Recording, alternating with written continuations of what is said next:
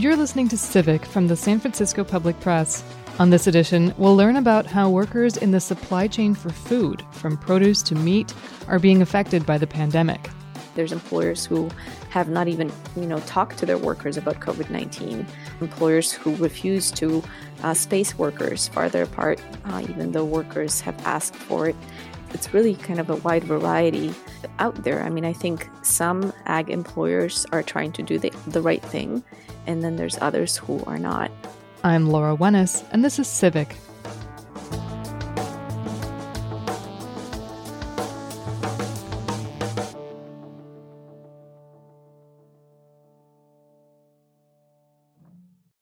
An estimated 3 million people work on farms in the U.S. every year to raise and harvest the nation's produce. The meat and poultry industry is estimated to employ another 500,000 people. Working conditions in both industries tend to be harsh, and many workers have limited access to health care. With the coronavirus pandemic, these industries are seeing outbreaks. To better understand how the pandemic is affecting the workers who ensure we have access to food, I talked to a reporter who's been covering the food supply chain. My name is Gosia Woźniacka. I'm a senior reporter at Civil Eats, which is a news nonprofit that's focused on agriculture and environmental issues. I want to start by asking you about a quote in one of your stories from a woman from a worker organization called the Food Chain Workers Alliance. She told you, in the midst of this crisis, people are finally realizing that food workers really exist. You've been working on issues of farming and food production and how the people who work in these industries are affected for a long time. So I'm guessing it's not news to you, the conditions that people work in. But do you think that that's true, that there's suddenly more of a collective realization that, yes, people who are involved in producing the food that we eat are vulnerable to the virus too, and are vulnerable in general? I think we've seen a lot of news stories about folks who work both in agriculture and in various other stages of food production. So whether it be meatpacking, slaughterhouses, or other food production facilities. And so that is putting them more in the sort of mainstream consciousness. They're more on people's minds. And then also the fact that people are worried about where their food is going to come from. There's some empty shelves in the supermarkets, although it really depends on where you go. But people, I think, during the pandemic have food on their mind a little more than they did before, and they want to make sure that they have enough to eat. And so I think, just thinking more about the idea of food and where they can get it and from whom sort of naturally leads them to also maybe think about the people who actually make the food. Yeah. Yeah, she also told you that she wants to make sure people understand the exploitation that they're seeing is possible because it's a pre-existing condition. What have conditions been like for food supply chain workers before the virus hit? Sounds like not very good. Yeah, I think, the food production and the food and agriculture, it's such a wide net to consider. But if you look at everywhere from agriculture to people who work in the food production facilities or meat packing plants, most of these folks are immigrants or people of color. A lot of these jobs don't pay very good wages. The conditions, whether it be in the fields or in packing houses or in slaughterhouses, are not very good. These are back-breaking jobs, literally. This puts extreme pressure on their bodies. These are jobs that they have to do very quickly. They, stand or lean entire day. These are just really difficult jobs to do, which is why a lot of immigrants and refugees end up doing them. And they're not well paid. They're hard. And they're also very dangerous. A lot of people who work in meatpacking slaughterhouses have accidents. They're exposed to various fumes of chemicals that are used in those plants. So these are jobs that are not good for your health. Can you give me a sense of how interconnected our national food supply chain is? Like, I'm here in San Francisco, for example. If I'm buying a food at my local grocery store, what are the chances that it's coming from Washington, from Oregon, or even farther away from the East Coast, from New York? Is it even possible to tell? So I think it really depends on where you're shopping. If you're shopping at your local farmers markets, then your chances of getting food from a local farm are much higher. But if you go into the supermarket, as most of us do, then you're likely getting a lot of food from out of state, as well as from the other coast. But also, a lot of our fruits and vegetables come from outside of the country. So you're getting peppers from Mexico, for example. Lots and lots and lots of our fruits and vegetables come from out of the country. So this is a supply chain where goods are trucked from long distances, from coast to coast, from out of our borders. Oftentimes, the fruit is picked when it's not ripe. It's ripened on its way, or it's ripened with a special gas to make it look the right color. We're certainly not eating local as we all would like to do, but most of us don't. Mm-hmm. So let's talk about the conditions and how that's interacting with the coronavirus pandemic. You reported most recently on coronavirus infections among farm workers. This is a community that's particularly at risk of exposure because of their working conditions and their living conditions. We'll get to that in a moment, but it struck me that you wrote until recently, relatively few people have tested positive for the virus. But now that workers have started getting tested, it looks like the virus has likely spread much more widely among farm workers than people might have been expecting.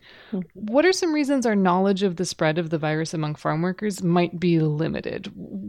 How much don't we know? Most of the farm workers out there are young men. Not all of them. Some of them are older and also do have chronic conditions, but many of them are young men who tend to be relatively healthy. They work outside, so that's a factor that is on their side. Most of all, this is a population that's immigrant. Many of them don't speak English. Many of them lack immigration documents. So this is not a population that comes forward to ask for things or make demands. Most of these workers live paycheck to paycheck. They are seasonal. Most of the time, a farm worker does not work 365 days a year, does not work 12 months a year. They often work for several months very intensively, and then they have many months that are off during the off season in farming, and so they don't make a lot of money. These are folks who are really low income. And so when they are making money, when they are working, they need to be out there. They need to be earning those paychecks so that they have enough to live on and so that their families have enough to live on because they depend on this money. And so for this reason, many workers are really reluctant to volunteer. Hey, I have the disease, because if you do, then you need to stay home for at least 2 weeks. And most of these workers, if they stay home, guess what? They're not going to get their paycheck.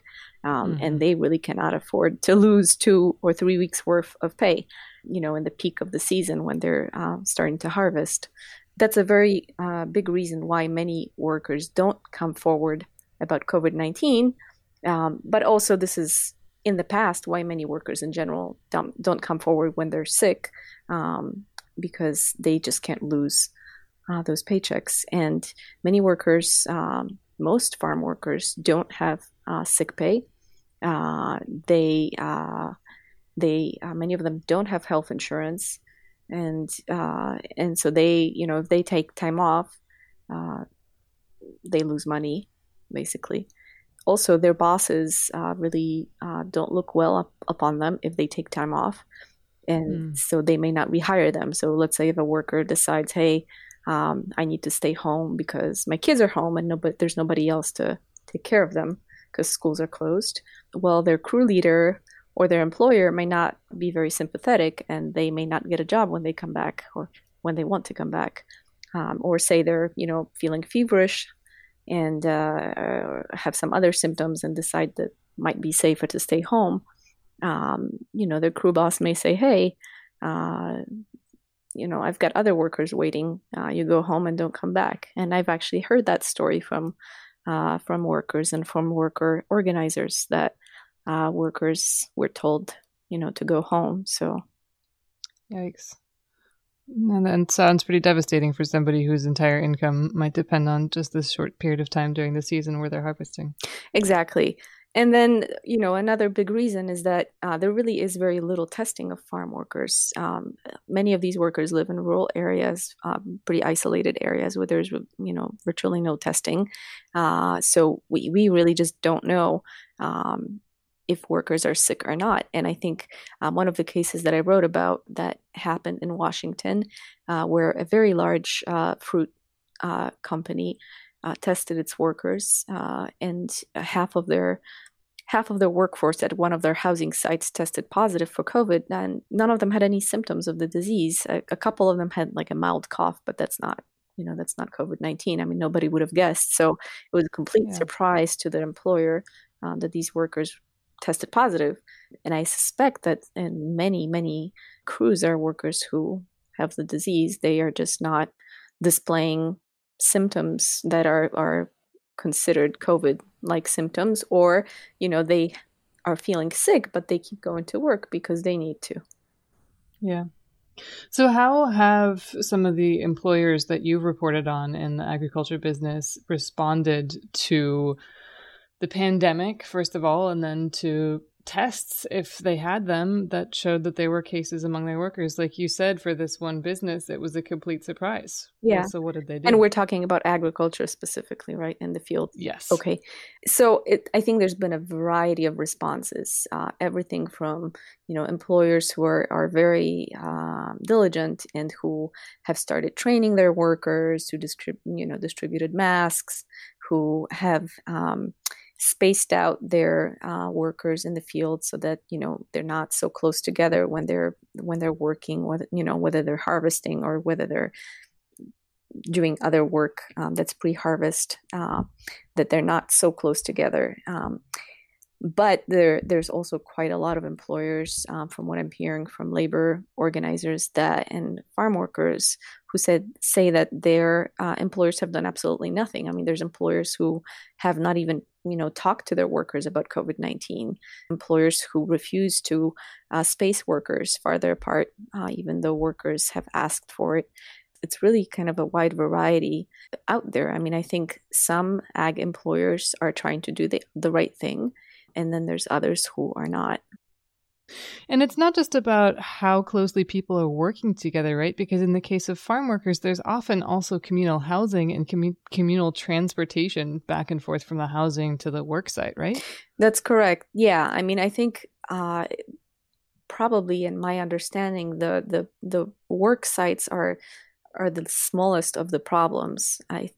In my understanding, the biggest problem is transportation, because many of these workers don't own their own vehicles, or can't drive because they don't have a license. And so they have a ride system that's basically like a ride sharing system where they pay somebody who drives them to the fields. And so these are workers who will commute in a car, and there's like 6 of them in a car every day. Or many workers are bused to work on like school type buses. And so then there's like, dozens or more workers inside a single bus, or they are taken into the work sites in vans. So then they're crammed in a van. So that it's multiple workers, going together and sitting in this car or van or bus for a while, because the work sites are not close by. So it's they're in each other's contacts. And then the other thing is that a lot of farm workers live close together. So there's 2 types of workers that I should mention. One is the guest workers. So these are folks who are coming to the U.S. mostly from Mexico, but also from other countries on these visas that are called H-2A visas. And they allow them to work here on a temporary basis, and then they go home back to their families. And so these folks, when they come here, they live in employer-provided housing. And most of the employer-provided housing is either dormitory style housing. So it's rooms where multiple people live together, very often sleeping on bunk beds, or it's also hotels where they live, because there's a shortage of housing. So many of these workers are placed in hotels cheap hotels. And again, in those cheap hotels, they'll live like three, four, five to a room. In both of those situations, they will have communal kitchens, communal bathrooms, communal living areas where they are together and, again, dozens of people together. So they are exposed constantly to each other. And then people who are domestic workers, so folks who live here, have lived here for, were born here or have lived here for many, many years, and have their families here, they live in housing that's also very crowded. Often farm workers in the community will live in multiple people to a room, or will live, multiple families to an apartment. So there's times when it's like two or three families in a single apartment, that under other circumstances, only one family should inhabit. So folks really live in very crowded conditions, partly because of poverty. I mean, they really can't afford anything else. And a lot of these farming areas are, prime real estate areas, like Monterey County, is on the coast. It's really beautiful. And there's really no housing for farm workers. So, and many places are like that. The housing is a huge exposure point. Mm-hmm. Yeah, it sounds very familiar because here in San Francisco, there was recently a testing initiative in the Mission, and the majority of the people who tested positive were low-income workers. And one of the suspected reasons for that is because they live in very close quarters when they come home from work. I mean, they're already having a high exposure at work, then they come home and they live in close quarters with other people, and the problem just is exacerbated. Exactly. Yeah, I mean, the main thing is that it's just people are forced to live together. They can't, the CDC guidelines say if somebody's sick, they need to have their own room and their own restroom. Like, I mean, that's kind of a joke. I mean, that's not even possible. Yeah, I mean, for most people, it's a joke, for these folks, like, who can have their own room? Like, they're living like 10 people to a room sometimes. We'll get back to this conversation with Gosha Vozhnetska in just a moment. You've been listening to Civic from the San Francisco Public Press.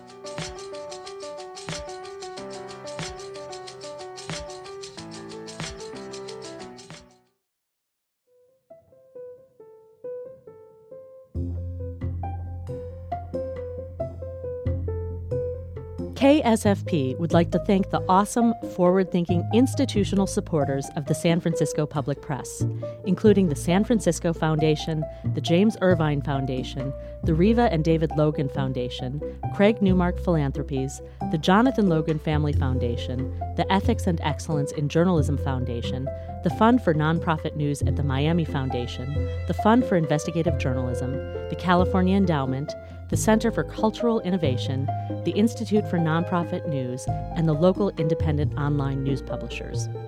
This is KSFP LP San Francisco, 102.5 FM.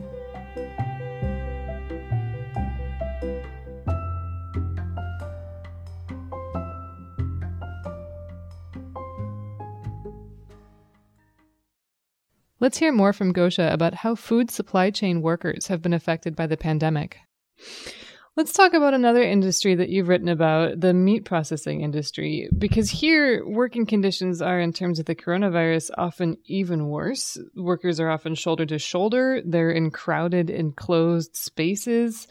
Several meat processing plants around the nation have closed. Several thousand workers have recently gotten sick and tested positive for the coronavirus, and about a dozen people have died from COVID-19. More than 640 cases have been reported at just one pork factory in South Dakota. Can you say more about what it's like to work at a meatpacking or processing plant under normal circumstances and how that might be affecting what we're seeing in terms of the coronavirus outbreak here? Yeah, I mean, like I said, these are really difficult jobs under any circumstances. These are jobs where people work literally shoulder to shoulder next to each other. They have very little time to work because the speed of the lines down which the meat is traveling is very fast. And so they have, only seconds to react. It's a very stressful job. They are very close to each other. It's very loud, from what I've heard workers say. It's extremely loud. And so these are jobs that already were difficult before, and I think now with COVID, these workers realize that they're in danger, and that's probably creating a lot more stress than before.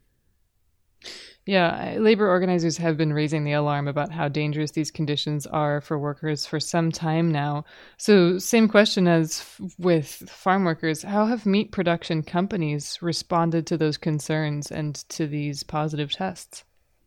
I think, based on my reporting, it seems to me that they were kind of late to the game. I mean, some of them instituted some measures, but they were kind of slow, and most of them was really in response to mounting cases at their facilities that they started to institute more measures, such as, for example, more social distancing, trying to put plexiglass between workers, or plastic sheeting between workers, or trying to sanitize surfaces, those kinds of things. But I think a lot of that was in response to cases already present, or outbreaks already present. And it seems to me like they didn't do enough proactive preparation, knowing that these were the conditions that workers were in, and that they were likely at very high risk. And this is an argument that labor unions have brought forward as well. I mean, I've talked to some workers who have said that basically about their facilities, that not enough was done, and these measures mostly came too late. Yeah, in fact, you reported on one man, Sal Longoria Sanchez, who'd worked for more than 30 years at a beef production plant in Colorado, and he actually died from coronavirus. Mm-hmm. And his family spoke to you. I wonder if you could tell us a little bit about what his family told you about the conditions there and how the company responded to this case.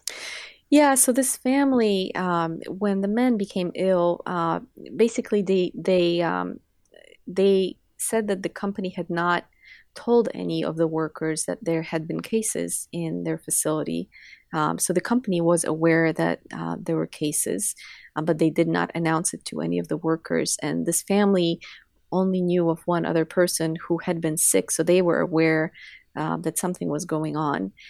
And when the daughter tried to call the facility to tell them that her father was sick with coronavirus and that he had tested positive, she found a lot of resistance. She was basically, told, no, call this other person, no, call this other person, no, call this other person. So she was kind of given the runaround, and nobody really wanted to listen and take note of this. And it really took a while for the facility to respond. So she felt very bad because she felt like the facility was kind of ignoring her, and that meant that all these other workers who had been exposed to her father unknowingly were also at risk and didn't know it. So this family was very, very upset with the company, especially because her father had given so many years to this company, had worked for such a long time for them, and yet so little attention was given to his case and its impact. Yeah, I'm kind of wondering where the government is in all this. I mean, you reported that advocates have filed complaints with the Occupational Safety and Health Administration, and they'd pushed OSHA to issue emergency guidelines for food workers. But at the time that you were reporting this, in I think in April, OSHA just hadn't responded. And, who are these companies beholden to when it comes to implementing standards that will protect workers from the coronavirus? Yeah, I mean, I think there's been confusion about that, and from the response, what I've seen is that the local county health departments were the ones getting involved with these companies and tracking their cases. And once the outbreak got really noticeable, the governors often also got involved, and in some cases even pressured the company to shut down or temporarily shut down. But this has really changed because at the end of April, President Trump issued an executive order basically saying that these plants are critical infrastructure and they must remain open so as to assure our meat supply.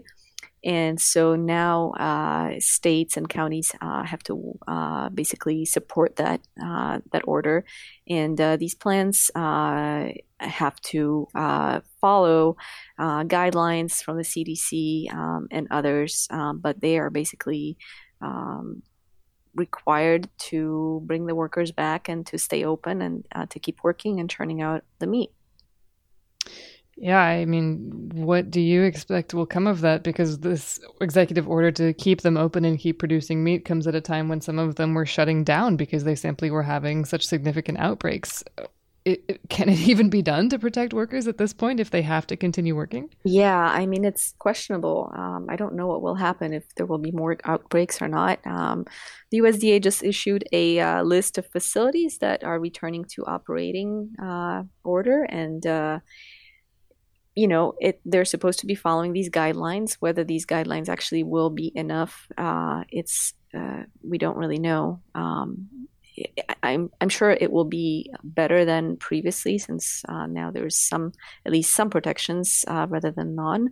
But I don't know if it's enough to protect the workforce and to prevent these clusters from popping up in these facilities. And just to note, this is not just meatpacking and slaughterhouses in the U.S. I mean, other countries have seen similar outbreaks in meatpacking operations as well. So it's a global issue, I think, and these facilities are especially prone to such outbreaks. But also other food processing facilities have seen outbreaks across the U.S. and elsewhere. So I think that, just these enclosed spaces where workers work very closely together have something that really allows COVID to spread very quickly.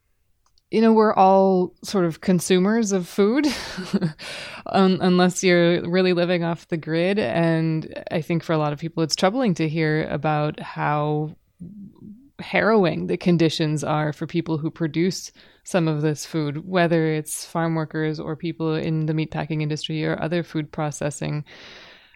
Is there a way to make more ethical choices, or make choices that better protect workers when we are looking to feed ourselves?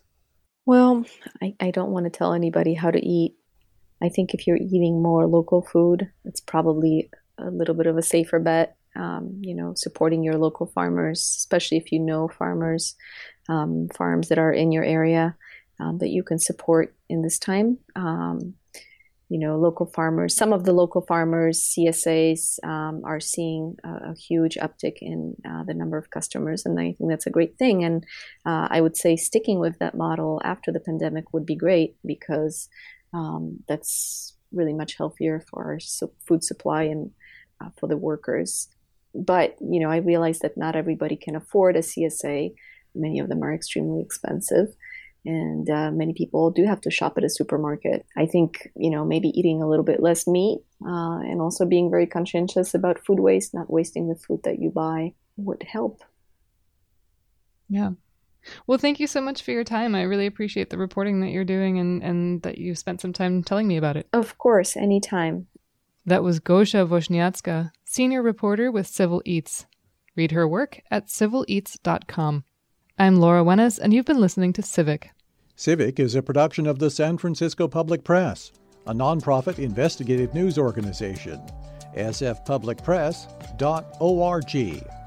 Host and reporter, Laura Wenes. Producer and contributor, Mel Baker. The publisher of the Public Press is Lila LaHood. Executive Director, Michael Stoll. Director of Membership and Community, Daphne Magnawa.